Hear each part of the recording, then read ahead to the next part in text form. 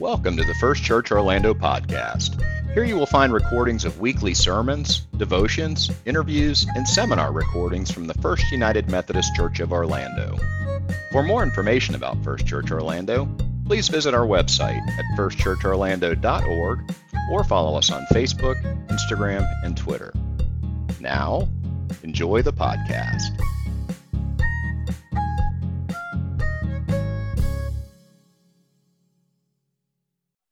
Folks on Zoom, welcome to folks on Zoom. Glad that you're here. Let me invite you to find a table or a seat anywhere you like. There are some handouts, so if you're not at a table, you might want the handouts. There are 4 at the tables. One is the mid-year newsletter, which hopefully you got with your giving statement. If not, you'll get it soon. We just had some extras. Those are on the table. There should be one that says Income Task Force and 14 or 16 proposals there, a spreadsheet of our budget year to date, and then something that says since 2010. So there should be 4 on your tables, 3 that are critical, but are part of what we're doing tonight. I just discovered that we probably don't even need to have this meeting. Rodney told me he told you everything I'm going to say 10 years ago.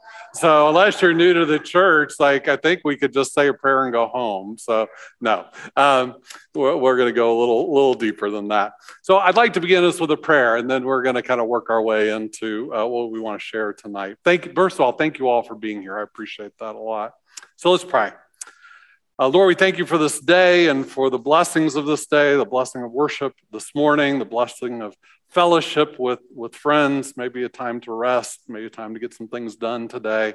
Thank you for the rain that's coming this afternoon. Thank you for all the ways you pour out blessings upon us. And now we ask in this meeting for you to lead and guide us. Give us ears to hear what you want us to hear and eyes to see what you want us to see, and hearts and minds that are open to think about things in perhaps a new way. We pray this in Jesus' name. Amen. Okay, so Emily and I are going to kind of tag team a lot of this today. She's sort of running Zoom, and then we're going to go back and forth. So just a little bit of background, and some of you have heard parts or most of this, or maybe even all of it in different ways. Maybe you'll hear it differently this afternoon. Maybe you'll pick up a detail you didn't before, or maybe it'll all come together for you.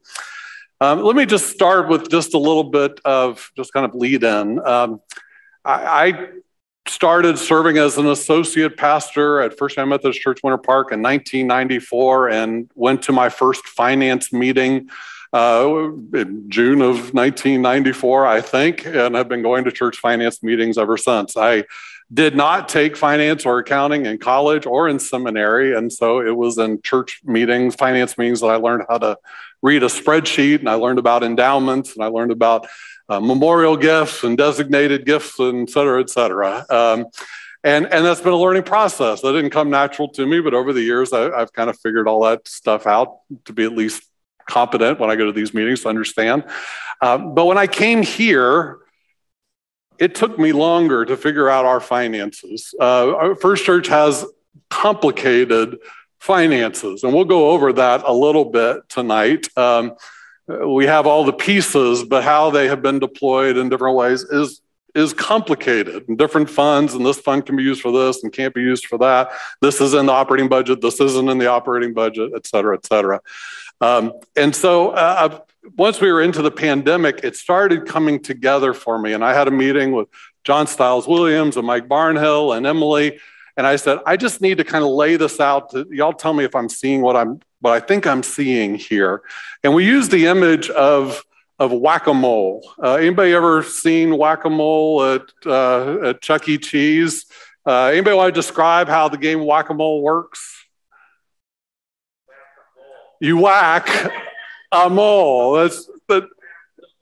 Yeah. And so, yeah. So, and then they start coming up at faster speed, right? And you're whacking these things down. And that became an image sort of our finances in a way. That year to year, we found different things to whack the mole down, or a couple of moles this year, or next year, three moles. What happens as the game progresses? Anybody? It gets faster and faster. The moles start popping up faster, and you got to hit them faster. And so tonight we're going to talk a little bit about the moles. And some of where this is coming from was we ended 2021, this is 2022, 2021, knowing that we had not funded the budget for 2022. We knew that from our traditional sources of income.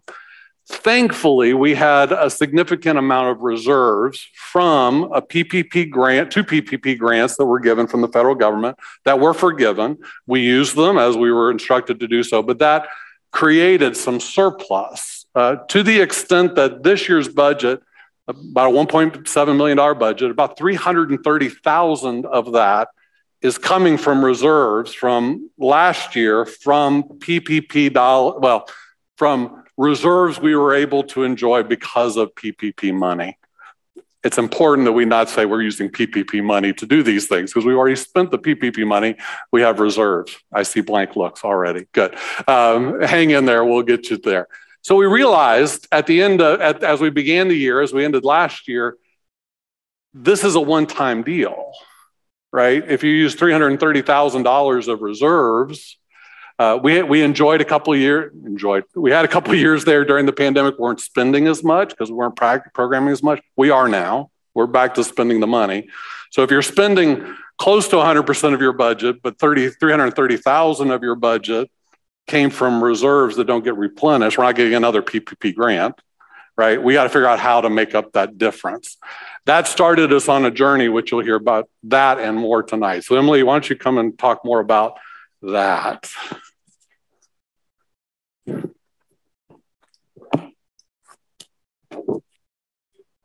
For folks that are on Zoom and everybody else, we will have a time for Q&A at the end. If you're on Zoom, just go ahead and type it in the comments and we'll grab those then. All right. Hey, John, can you go on to the next slide, I think? So $330,000 that we received from payroll protection plan grant monies. And that money was used appropriately, right? We kept track of how that money was spent. And it was for us, for the whole organization. So that included the church as well as the Wesley Center. And a lot of the money for that was to be used for salaries, some facility related costs. And so we used all of that appropriately and had all of that money forgiven, which is wonderful. And because of the faithfulness of people in this room who continue to give and to support First Church throughout the pandemic, when we were maybe not meeting in person, or we were meeting hybrid, or we were meeting in all sorts of different ways, we were able to create these surpluses. And so in some ways, in really weird ways, when you think about it, like the pandemic in a way was a gift because I don't know where else we would have gotten $330,000 kind of extra dollars, if you will, that we could put towards our 2022 budget. We still have some of that remaining in reserves for 2023 or beyond, but eventually that money is going to go away. It's not like in every year, like here's this money that keeps coming to you. It's limited, it's finite. And so knowing that we were allocating this reserve money in our 2022 budget and knowing that it's going to eventually run out, Vance worked with a group of folks and myself, and there were church leaders on this team, an income task force. And I think you guys have a handout from that. So I just ask you to turn your attention to that. This was identifying at first kind of just, all right, so when the $330,000 runs out, what are some ways that we can recoup some of that money? What can we do? So obviously recommend church council and staff make membership, attendance, and participation growth a priority, both in the immediate short term as well as long term. And Yeah, that's financially related, but that's also part of our mission as a church to increase participation, to go out into the community and to do the work of the church. So really, that's always part of our task, right? Like that's always something that we're seeking to do. And let's also be real, $330,000 is a lot of money. and we would have to bring in like buku people just to get those dollars. And that's not really why we should be bringing people in. We should be bringing people in because we want to share the love and the grace of God. So what other sources can we look to bring in some of this revenue that we will need? Camp Wesley, looking to restart that for 2023. We looked at that for 2022. And while we put out registrations and we're seeking for campers to join us, we didn't have enough signed up to break even. And we had a hard conversation of like, do we do this camp knowing we're not even gonna like recoup our costs for it? And so it was a hard conversation, but we've learned and we're making plans for next summer for 2023. The Wesley board kind of proactively worked and looked at their finances and said, well, thank you, church, for not having a Wesley transfer throughout the pandemic. There are some shared costs with having a preschool, with having a school that's part of our organization. And so over the years, this Wesley transfer came from their budget into the church operating budget to offset these shared expenses. One of them is like pretty simple. There's about $28,000 that the church pays in insurance to have a preschool, to have liability insurance and things like that. And so we've paid that. But again, that's a shared expense. If we didn't have a preschool, we wouldn't have that expense. And so how do we cover that cost? So throughout the pandemic, we have not had a Wesley transfer. We said, they were shut down for a while. Their enrollment had declined. There was a lot of uncertainty. And so the church said, it's okay. Like, do what you can. Do what you can to maintain the program and to keep teachers employed and to have a safe and healthy school. And Kimberly and the staff have done a tremendous job of doing that, of reaching out and ministering to our families and trying to increase enrollment based as parents and families felt comfortable having their kids back in a school setting. And they were able to end 2021 with some reserves. And some of that is due to some grant money that they received through federal dollars that was directly for early learning and childhood care centers. And also just good stewardship and management of their funds. They ended the year in 2021 with reserves that they have set aside. And they went ahead and kind of made the decision. I believe Julie Mitchell's here and she's on the Wesley board. I believe back in May, made that decision to go ahead and say, and Carol Latham's here, made that decision to transfer some of their reserves to the church. Like they didn't wait for finance to ask.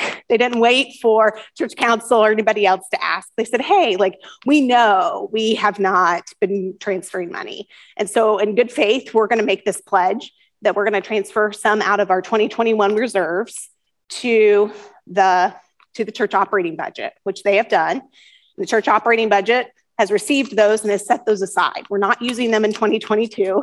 We're going to save them for 2023, basically, to help with that kind of offset that we're looking for. And then they've also making a plan to transfer money for the remainder of 2022, as well as going forward for the future. So that's some nitty gritty about the Wesley Center and some of that transfer, because I feel like it's helpful to understand why we have that transfer and where it comes from and things like that. Some of the other recommendations from that income task force, looking at how we use our facilities. We have a big, beautiful building and we have rooms that we don't use all the time. So how do we better utilize our facility, better activate our space? And so working with John Stiles Williams and trustees and Chef Crystal, who's been operating in our kitchen, to kind of seek out partnerships, whether that's with Dr. Phillips across the street whether that's with outside groups that are looking to have meeting space. This summer, we had Orange County Public Schools back here, and that's why the tables are set up for them to be meeting tomorrow morning to start their work for test prep. So those are just some of the short-term partnerships that we have restarted after the pandemic. And those are good things. We also have our partnership with Homeless Services Network and HSN. So they're on the first floor in what was the church offices, as well as also space on the third floor. And there's kind of two sources of revenue that come from that. There's their rental, kind of what they pay per square footage, which we've set aside for our maintenance reserve. So we have some funds that are for kind of the updating and kind of caring for these facilities. This morning when Barry came into the building, we didn't have any AC.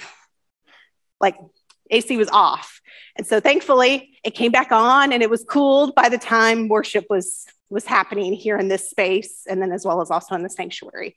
But maintenance reserve, those monies are for things like air conditioning repair and some of these unexpected expenses. And so it's a really great partnership that we've started with HSN to be able to have some funds to go towards things like running our building and keeping it climate controlled. Also, there's utilities related to HSN, kind of pass-through expenses, their shared expenses for being in the building. And some of those are part of our budget for this year. And we see going forward that will be part of our budget in the coming years. So trying to just increase income with our facilities, whether that's short-term as well as also long-term partners. Parking, utilizing our parking garage, both across the street at the Wesley Center as well as underground for Dr. Phillips events. That's turning out to be pretty busy and actually a very nice source of revenue because it doesn't really involve our building. There's no AC involved. There's no electricity involved. It's kind of passive space. So trying to think about how we can do that as well. If you go down the list, you'll see some other recommendations. Recommendations for the 2023 budget, not looking to increase. We'll see how we can do that. But to have, to try to save money and to reduce costs.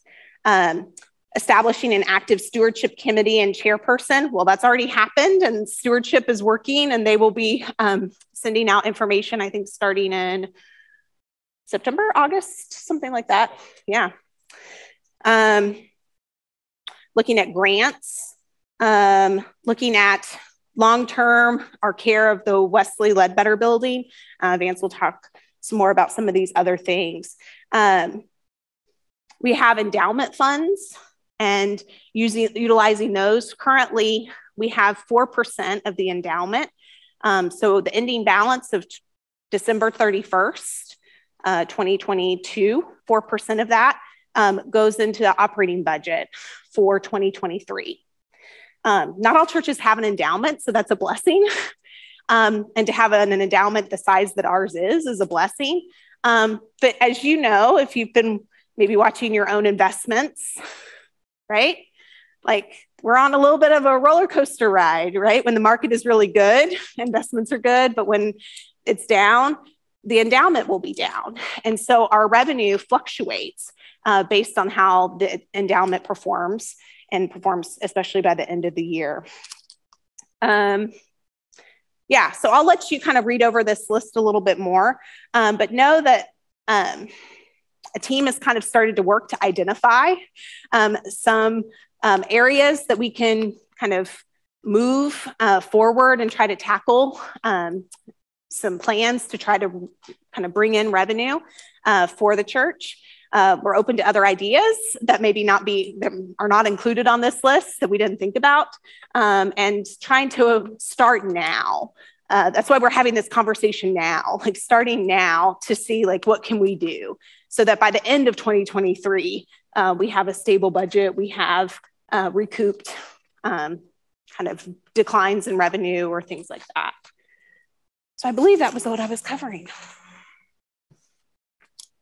The only thing I would add to what Emily just said is one of the recommendations you'll see is that the recommendation of Finance and Council was no increase to the budget for 2023. So we are working currently on creating the budget for next year and holding the budget even from 2022 into 2023. But that does mean, because inflation in certain areas, that there will be parts of the budget where line items increase, which means inevitably other line items will have to decrease to be able to have a zero sum in total. Okay, so here's where things start to get interesting. As we have been processing, like, how do we make up $330,000 of income? $330,000. That's a lot for me. Is this just because of COVID? Like, is this just, okay, we went through 2 hard years of COVID and we just have to figure out how to get out of this?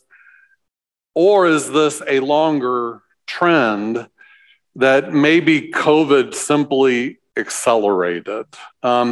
So we did some looking back to 2010, and that was kind of an arbitrary time, but it for a lot of reasons, it kind of made sense. So there is a handout you have there that says since 2010. And I think this tells us some things that if I'm going to be honest, this is why we're having this meeting, is that I feel like what often happens is, we kind of get to the end of the year and whew, we made it, right? And now let's look at the next year. How are we going to pay next year? Whew, we did it.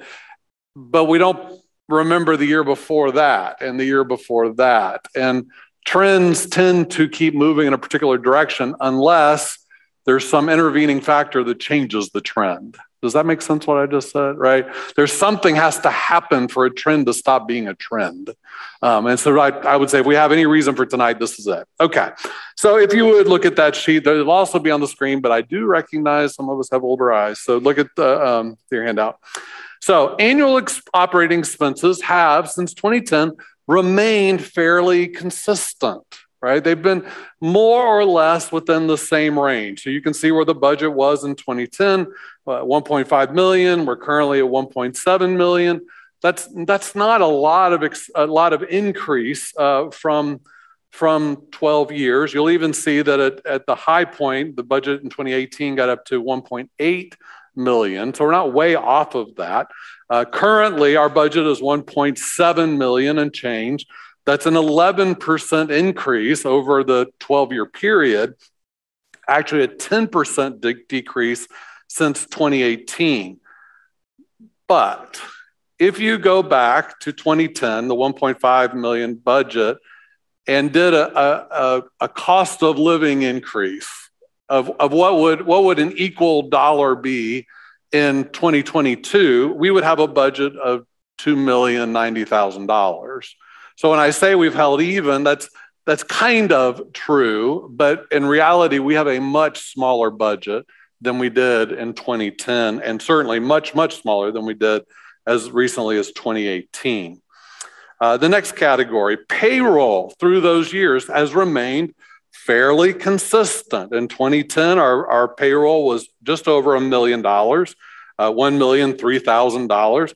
And in 22, our budget is about the same, $1,006,000. You'll see there, it's kind of gone up and down through the years. Just this year, we're at 9% higher than we were back in 2018, though we haven't really increased the staff size. But again, go back to 2010, that $1,003,000. If we were budgeting the same today, we would have a staffing budget of $1.3 million. That's several positions, right? And just think, those of you who have been around for a while, think of the staff this church used to have that we don't have anymore. Number of folks, positions, just the music department, just the youth department, there were multiple people serving in each of the areas. We don't have nearly this. I see Barry back there. You haven't had a full complement of helpers in a long time, have you, Barry? A much smaller staff has how we have kept that. And I'll just anecdotally, we arrived in 2019. We did not end 2019 in the black. We ended in the red. And we did not fund the 2020 budget And so our first January here, we had to make staff cuts to get us into budget. That's part of the reduction. Next category, annual pledges. Annual pledges, while certain things have remained kind of static in terms of budget, annual pledges have steadily, predictably dropped for the last 12 years. In 2010, we received 1.3 million in pledges. And last year, which was an excellent campaign, Charlie Mitchell led our campaign, did a thorough job. I mean, it had a team. It was a good process. Ended the year with 929,000 in pledges, which is actually clearly, a $300,000 decrease from 2010. But if you do the equivalent of what 2010 dollars are worth, that would be 1.7. That's a 35% decrease in amount of pledging we've received. And just look down if you just look down, you can see 2012, a 7% decrease, 2013, 7% decrease. We kind of held on for a couple of years. 2017, 9%, 2018, 15%. I'm going to use the word predictable almost. It's been consistent. It's a repeated pattern, right? It's a trend that's been going on for a long time. Along with that, and almost, hardly surprising, the number of pledging units has also steadily dropped. And pledging unit is some families might be 2 pledges in a family. A husband and wife might pledge separately, or whatever the case might be. More than often is the case, a family is one gift. Kelly and I make one pledge to the church. So in a family unit, usually is a household, but not always. But we had 381 pledging units, that's different than giving units, pledging units in 2010. And this year, 199. It's like half, right? Over 12 years, that's a 48% decrease, and a 14% just from the last year. And then here's the final one, which is very interesting. And this probably is a useless exercise, but because some of you already know the answer. If you know the answer, don't answer this. What percentage do you think member giving? What percentage of an annual budget's income comes from member giving? Would you guess? And if you know the answer, don't answer, because I've said it in a couple meetings. Mark. No. In our church, in our church, we would assume pledges plus other giving, unpledged giving. That is what percentage of our budget? Would you guess? Anybody? 60? Did somebody say 60? Wow, that's pretty good. Did you know the answer? In most churches, it's over 90%. In our church this year, it's somewhere in the neighborhood of 60 to 65%, depending on what unpledged income ends up coming in for the year. That means 35 to 40% of our budget is funded from other sources, not from member contributions. And that frankly shocked me when I realized that, which was fairly recently. The aha moment happened. Now, I don't know if this should make us feel any better or not, but this is reflected as a national trend that churches are having to figure out how to make up the gap. This is happening. We're not the only ones that are struggling with this, but it is rather shocking. Like even in stewardship meetings where we talked about, how we communicate to the church. Well, you fund our budget. Well, sort of 60% of it. There's a big chunk that comes from other places, which it has to come. We're going to talk about that in just a moment. But look at the difference there. That's the last one. Dependence on other income. In 2010, we budgeted, or I think we actually received, this is actual, $65,895. Today, that would be $87,000. But in reality, in 2022, $593,000 comes from other than pledges and non-pledged offerings, right? 111% increase dependent on non-member giving. income sources beyond members giving. Is that clear? That's and you see as you look at the number, you see how it just gradually goes up, right? Okay. Point of all that, this isn't a trend. I mean, this isn't a COVID cause. COVID probably accelerated, but these things have been going on for a bit. If you have questions, just keep holding. We're gonna come to it. I want to name a couple other. I want to talk about indebtedness for just a moment. Do we have? There it is. This also is in your the midsummer brochure that's on the table. So we had a capital campaign a year ago. Vernon is our chair in our capital campaign. We really want to retire this debt. We've been carrying it for 30 plus years. When we started, it was like how much, Vernon? 1.8, 1.9? 1.9. So you see up there that the loan and debt as of today is 1.3 million. We've made principal payments this year because people paying their pledges on that. We've been able to pay toward the principal, $234,918, saved interest, which is a great thing. That reduces what we pay totally. Interest saved over the life of the loan, $330,000. If we keep on track, that's good. We've shortened the loan term by 4.5 years. But look at these last two numbers. The total pledge to debt retirement was just shy of $1 million. That's good. That's good. It brings it down. But if you received to date $635,000. If you take that off from the 983, that's about $300,000. That means that when this phase is done, we'll still have $1 million of debt. That's the simple math. That makes sense, right? I see nods. I also see glaze. So let me mention some other factors, and there's another slide for that, I believe. Yeah. I do think COVID accelerated existing trends. One of the things that, you can't help but notice that attendance is down in our worship services. Well, we're not the only ones. This, it's nationwide. The trend is churches about 50%. Bible, they say that's about right. The churches post pandemic, if we are that, I don't know if we are worshiping about 50% as they were prior. We have not gotten a long list of church transfers. Normally when somebody says they're going to join another church, pastors have to sign a little document that we know that. We don't get those. So it's not that people have decided they don't like First Church and they're going to go down the street to another church. They've just stopped going to church. A lot of folks just stopped going.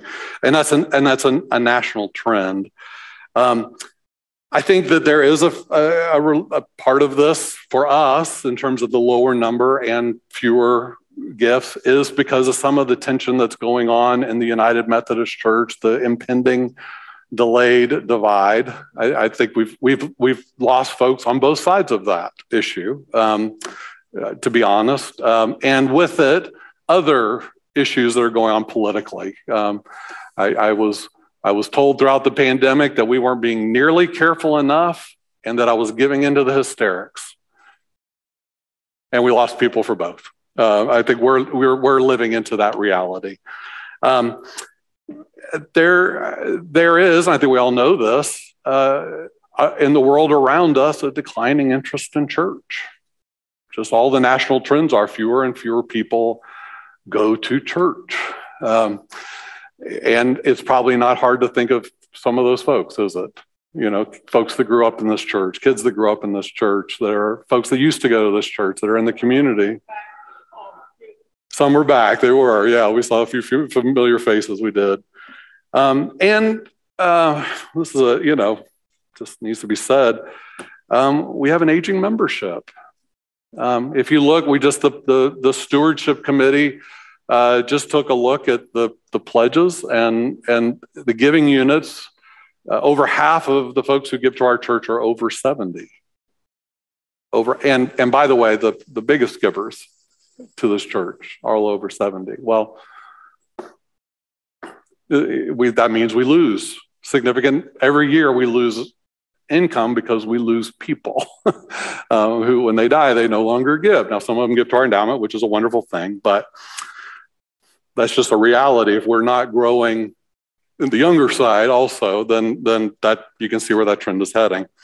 So I want to leave you with three numbers, and we'll turn it back to Emily. Three numbers $330 that we need to figure out how to fund annually from now on, just to keep our budget where it is now, right? That's no increase for cost of living. We have to find $330,000 of new income to do that. It can come from a variety of sources. Recently, trustees, Jill is here, spoke to Church Finance Committee and identified about $750,000 of repairs we're anticipating in the next 5 years. And by the way, while I've been standing here, water has dripped on my papers. We have a leak. These are old. The roof on our new building, this isn't so new anymore. The roof needs repair. Sanctuary, we're not even clear for sure when the sanctuary was last roofed. We know that the Asbury Ledbetter building roofs are within 5 years, and there's AC issues. We've had AC issues in this building as early as this morning. And now that we're landlords, by the way, it's even more important, not just because we want to keep our buildings up, but we have a responsibility to those who come and use our building. And then I've already mentioned the $1 million in capital debt, which, by the way, our current campaign ends in the next year or so, right? And how do we do that? So this is other than just our regular doing business month by month, this hangs over us, right? $2 million. $2 million that we don't have a funding source for. Okay, Emily.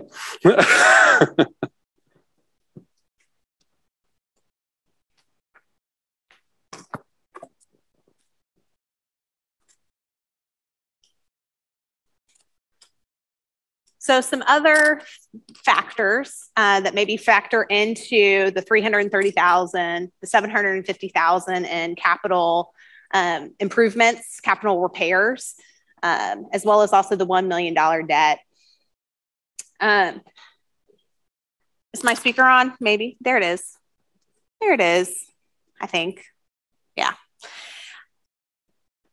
We don't really have operating reserves, right? The $330,000, like we kind of created reserves with money that we received during the pandemic, and we were able to save money. But prior to that, we didn't have operating reserves. Some churches do. Some churches and other nonprofits and organizations work to have about maybe a 6-month reserve. Maybe you in your own personal finances try to have some reserve money set aside. So like if you were out of work or if you had some sort of major expense, you could cover it. Prior to the pandemic, we had $0 in any operating reserves. Now we have endowment. We have maintenance reserve. We have a couple emergency repair fund. We had a couple of funds set aside very specifically for facility related costs. But in terms of just a general reserves, money in the checking account or in the savings account. And quite frankly, before we found out we were eligible, there was a thing called the PPP loans or grants. We were kind of really concerned. How are we going to pay our staff during the pandemic? Will we be able to do that? We didn't have money set aside to do so. I know churches in South Florida and throughout the state of Florida that prior to online giving, when a hurricane hit, it was really hard because you had expenses, but you maybe weren't having worship to be able to receive offering gifts. And so it's like, how do you pay your staff in the event of a hurricane or some other natural disaster? Bob is here. He's our DS. He can tell you stories from his own ministry of things like that. So on the one hand, online giving is great and people setting up like their routine gifts because that was super helpful during the pandemic. But it was also really scary. And so I think going forward, how do we have reserves? How do we be good stewards of the money that's entrusted to us? And some of that can be to have reserves, to have some savings, to be able to wisely pay for things when emergencies happen, when situations arise. We talked about the endowment. The endowment is some of that other revenue that comes in. Some of that 40% 40% of our revenue. The endowment is part of that. It didn't used to be that way. Some of you that have been around the church for a long time can be like, oh, we didn't used to do that. We used to have the endowment money went to something else, or it wasn't spent at all. And now it comes in, 4% comes into the operating budget. And what happens when the endowment fund is down? That's less money coming in as revenue. We're having some staff changes. Some of you know, if you've read the online newsletter, you know that Kimberly Gibson, who's been the executive director of the Wesley Center for 10 years, she's transitioning out of the Wesley Center and moving into some other opportunities for her. And we bless her in that. And we're so grateful for her faithful years of service and for her leadership and all that she's given to us in the Wesley Center. And the Wesley board and staff parish is committed to getting the next director, like the best person that we can bring on our staff to lead the Wesley Center into the future. And we know that even in the best of times, those transitions are sometimes rough. The relationships that Kimberly has built with the staff and with the families, some of those people they may not stay with us. And that's just the reality. We're going to try to have the best transition possible. We're going to try to make zero mistakes. And yet we know that even in the best of times, it's going to be a little bit of a challenge. It's going to be a transition for us. And so while we want the Wesley Center to grow, it's going to probably have to take some relationship building with that new director to be able to do that. John Stiles Williams, who's for the past 3 years and some change, has been our director of facilities. He received that from Lainey, and Lainey being a faithful church member and kind of helped some of those increases that you saw from facility use and other revenue sources. Lainey passed the baton to John, and John, he carried it and helped to grow it and maintain it and help us kind of revitalize it after COVID. And with John transitioning back into the school system, again, we're going to be looking for the next best director of facilities and community partnerships. And we also know that that person is going to need to take some time to build those relationships and to cultivate those partnerships and whatever new partnerships, that those will take some time as well. So that will impact revenue, could potentially revenue impact that. And then last, just cost of living increases. We have wonderful staff and we have ministries, and money goes to fund those things. And as you know, with inflation, your dollar doesn't go as far as it did maybe 6 months ago or a year ago. And so that's a reality that we're facing not only, in your own budget, in your own personal life, but also here at the church with how do we have excellent ministry program? How do we do excellent ministry and be the best stewards of the money that's been entrusted to us with costs being what they are? So those are some of just those kind of concerns that factor into the 330, the 750, and the $1 million. So I think with that, turning it back over to you. So just a few more comments, and then we'll do questions and comments and so forth. So especially folks on Zoom, if you want to start typing those into the chat, that would be great. So I just want to talk possible solutions for a moment, and we've already done that. You've already seen 16 recommendations. But I want to talk about those in terms of like scope and scale and implications related.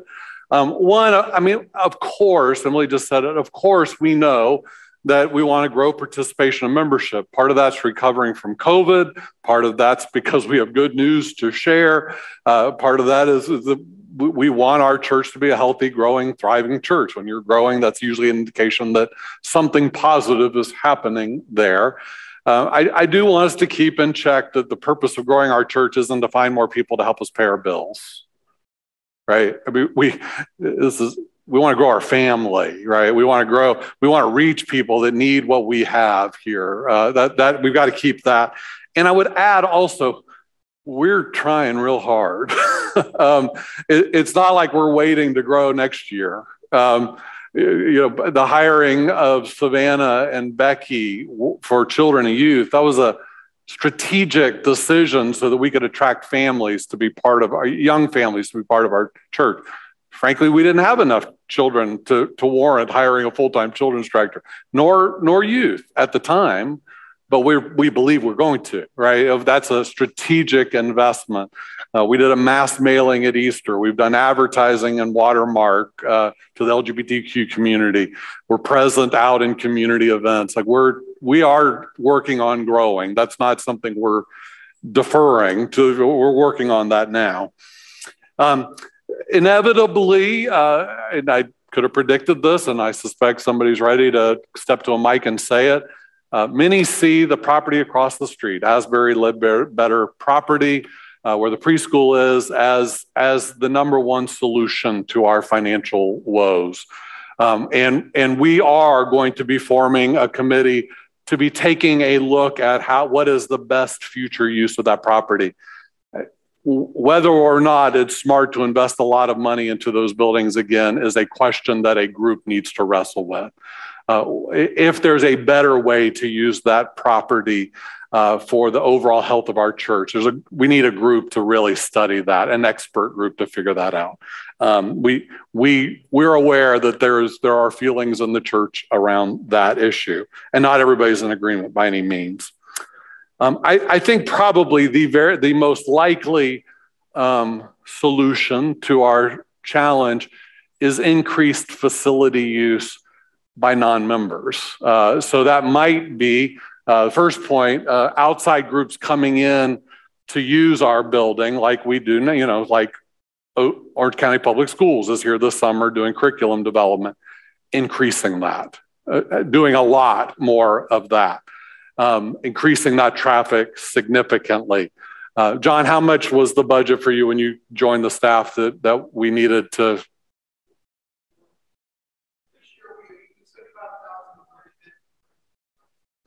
This year we budgeted 75, and that was down because we were recovering from COVID, groups trying to get groups back in to do, but we're going to hit where? 150, so we're more than doubling. But in reality, that probably needs to get tripled in the coming years. I mean, we're talking about that's great, 150. It's probably got to get much higher, but there's also tax implications related to being a non-for-profit and this particular property and the way it's zoned. So it's a bit of a balancing act, how high we can go there and so forth. It also probably means that we need to find another HSN.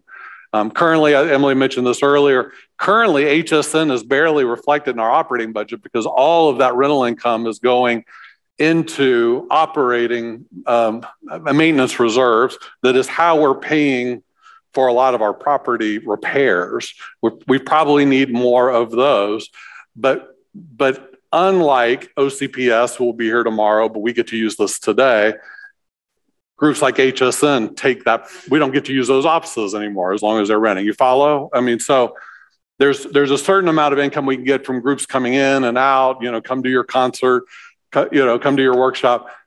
It's a different reality when someone makes an office here, right? We gain more income from it consistently monthly, but that means we don't get to use those rooms anymore. But very likely that's got to be part. And a possible solution that I don't care for at all is reduced programming. That if we can't do these other things, then that means we have to start as leaders of the church deciding what we're not going to do anymore. And one of those things, just to be honest with you right now, is care for our senior members. Like we are doing not nearly enough for our homebound folk. Rodney's here. He visited our homebound. Think of the work that Paul Juvenile did for years, visiting our homebound. Now, Emily and I do as best we can to get out to folks. And even today, I heard about somebody that, why haven't we visited, right?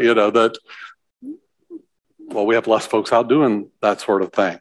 I don't want us to get down to that being our solution.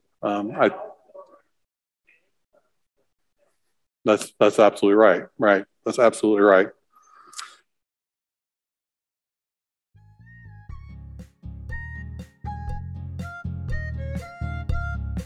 We hope you enjoyed the podcast and that you will listen again in the future. If you enjoyed today's message, we hope you'll subscribe to our podcast on your favorite platform and share it with others on social media.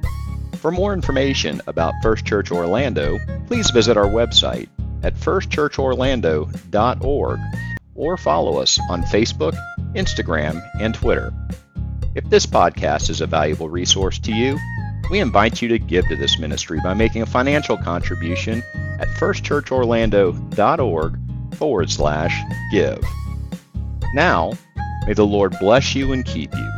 May the Lord make his face to shine upon you and be gracious unto you. May the Lord lift up his countenance upon you and give you peace.